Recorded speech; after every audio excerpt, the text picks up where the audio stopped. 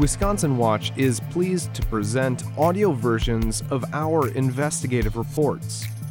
Wisconsin Watch is a nonpartisan and nonprofit news outlet that investigates government accountability and quality of life issues. In this report, Wisconsin Watch presents a story about a Mauston, Wisconsin child care provider who was subjected to a lengthy and expensive ordeal to clear her name after she was wrongfully accused of child abuse by Dr. Barbara Knox.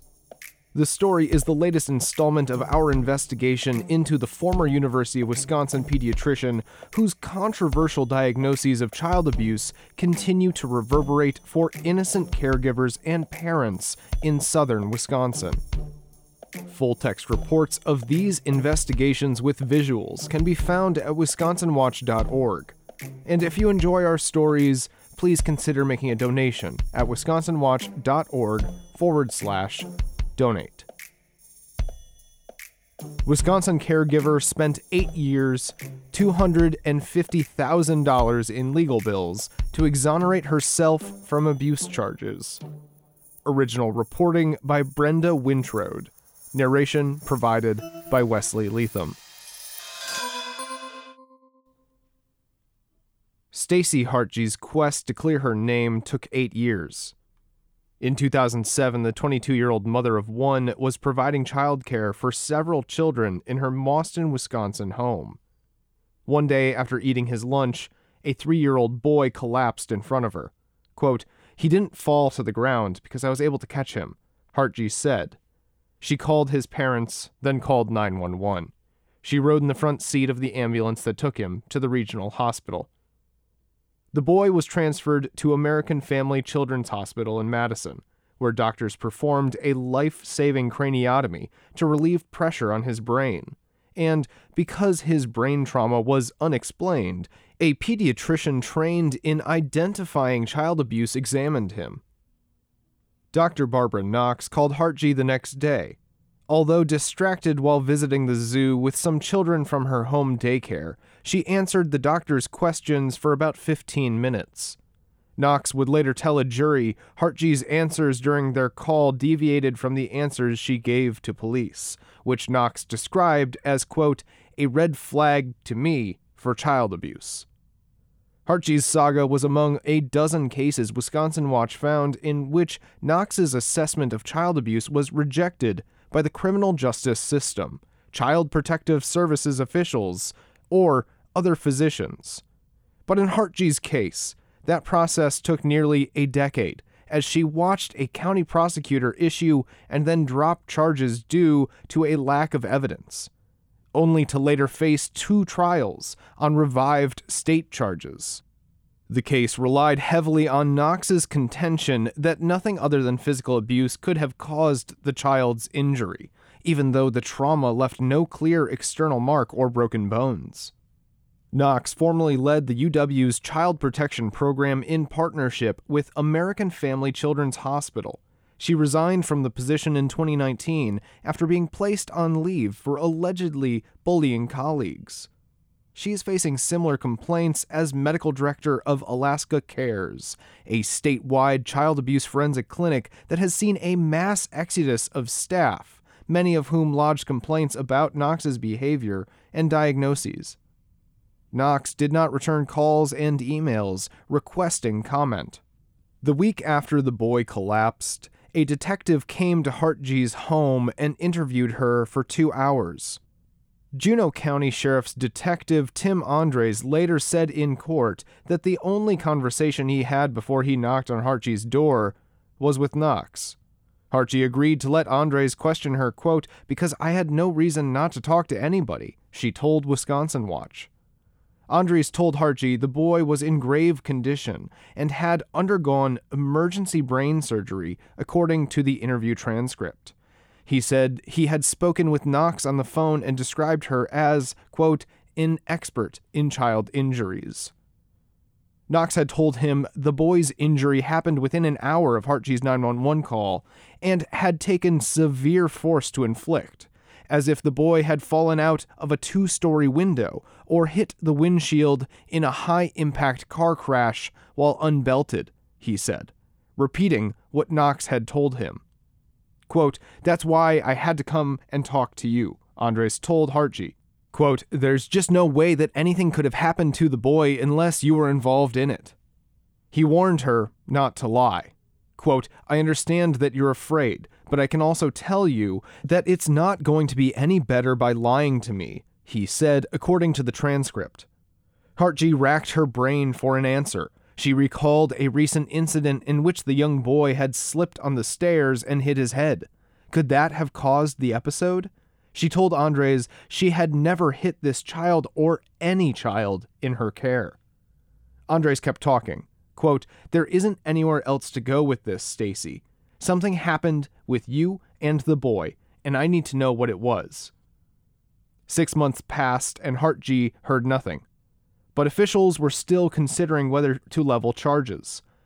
That December, a cadre of state and county law enforcement visited Knox in her Madison office.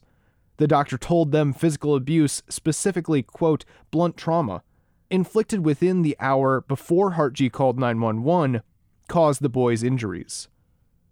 Then, in January of 2008, a sheriff's deputy knocked on Hartje's door and handed her a letter containing a list of criminal charges. The news hit days after Hartje learned she was pregnant with her second child. Quote, "You're frustrated, sick to your stomach, and then the thoughts of, if I go to prison, where's my kid going to go?" recalled Hartje. Quote, "It's every emotion you could possibly think of besides happiness."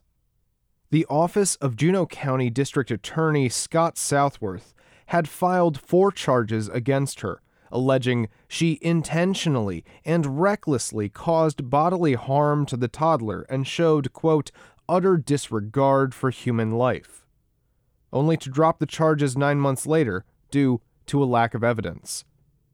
But Juneau County Sheriff Brent Olson wanted to go forward, asking Southworth to allow the State Department of Justice to look into the case. The state agreed and in 2012 charged Hartje with 3 counts: first-degree reckless injury of a child, physical abuse of a child, and first-degree endangering the safety of another.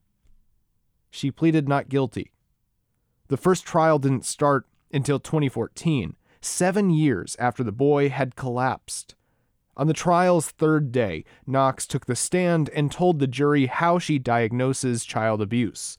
She said she examines the child, looks at his or her medical record, rules out bleeding disorders and genetic disorders, and confers with other doctors working on the child's case. She speaks to parents and caregivers.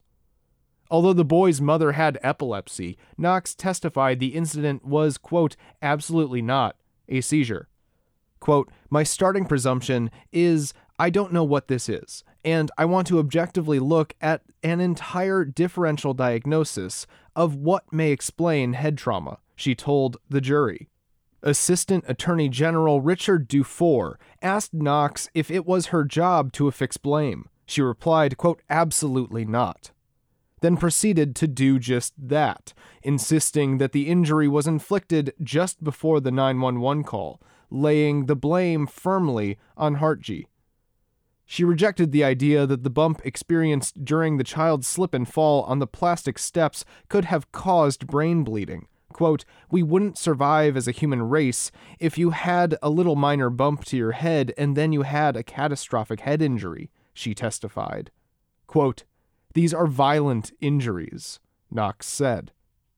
She said the boy's brain had shifted to the right, meaning something must have impacted the left side of his head. But there was no injuries to the left side of his head.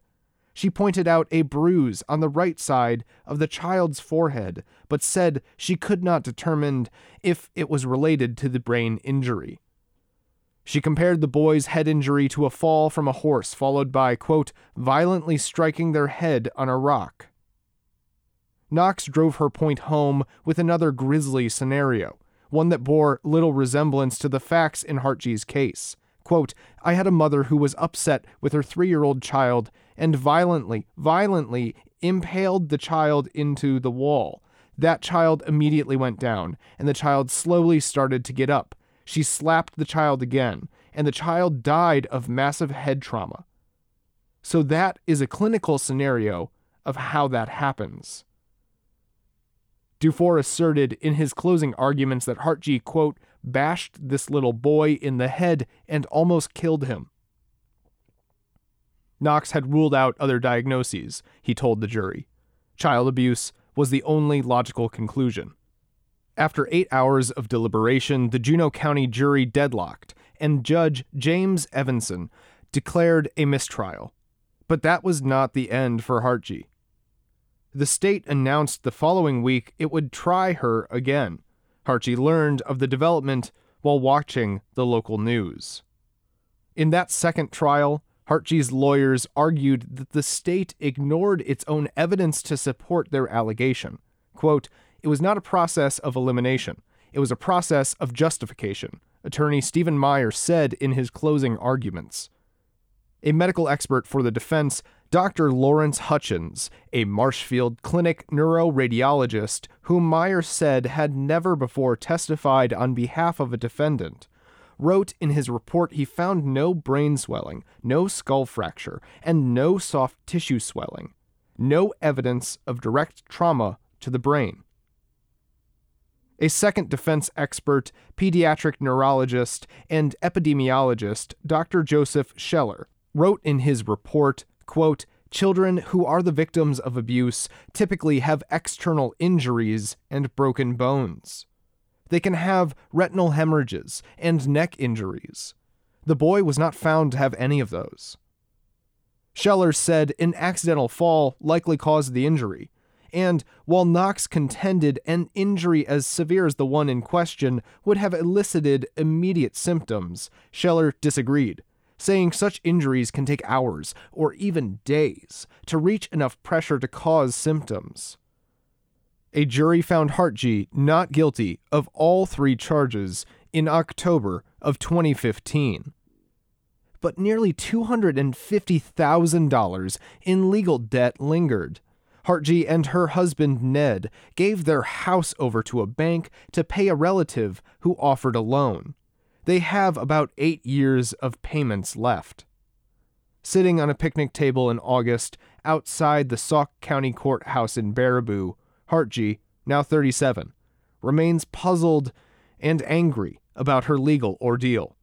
Quote, "How in the world could I have caused this injury, and there's no other mark on this child's body?" she asked. In an interview, Meyer said the state, quote, "hitched their wagon to Knox and, quote, went out and found other people to support their original, erroneous assumption. Stacy and her family went through hell," Meyer said. Quote, "The boy's family was certainly convinced by people in authority that Stacy had harmed their child. And how do we repair that? How do we put it back together? We can't."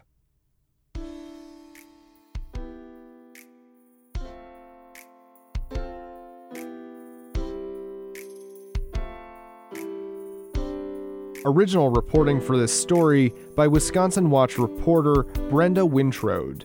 Narration provided by Wesley Leatham and music by Claire DeRosa.